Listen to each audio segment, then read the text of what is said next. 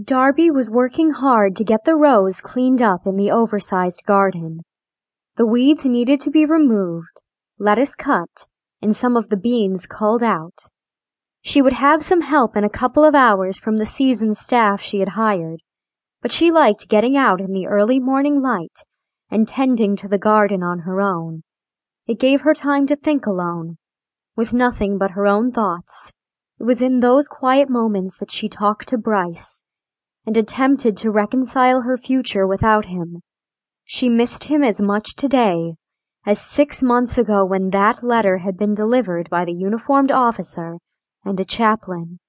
Details about his demise in some war zone thousands of miles away were sketchy, as his mission had been highly classified. The details wouldn't make her feel any better, though. He was forever gone, and would never again hold her in his arms, or see the gorgeous farm that had been their mutual dream.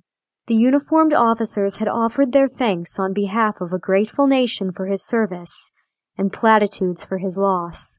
What they hadn't been able to give her was even a shard of an idea of what she was to do now that he wasn't ever coming home.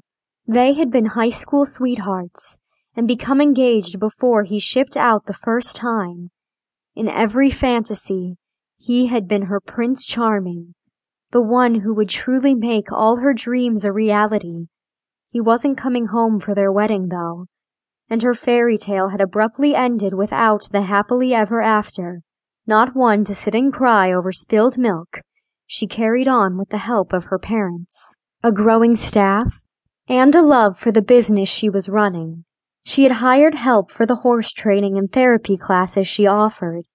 A farm overseer saw to the bean, lettuce, celery, and strawberry fields, the surplus produce of which she sold to local markets. When Darby was a junior in college, she and her mother had jointly inherited the property from her grandmother that had been in the family for 2 generations.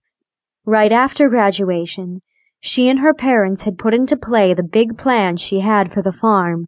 They had also started planning her wedding to Bryce. For a moment, her sight blurred.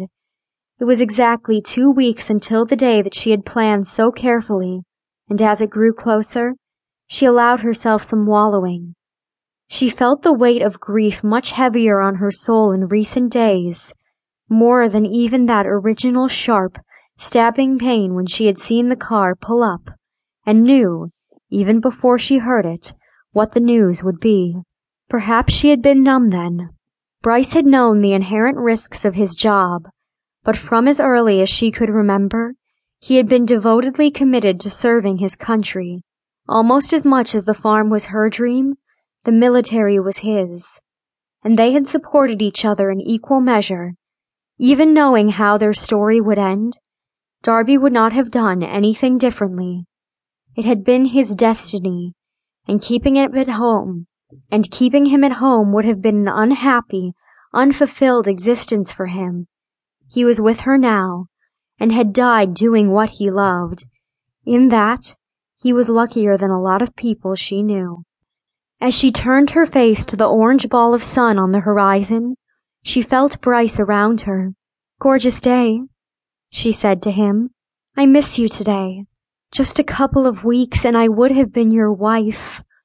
I hope you are home and happy, and I'm trying every day to do the same," she whispered. On the whisper of the wind, she swore that she could feel his embrace.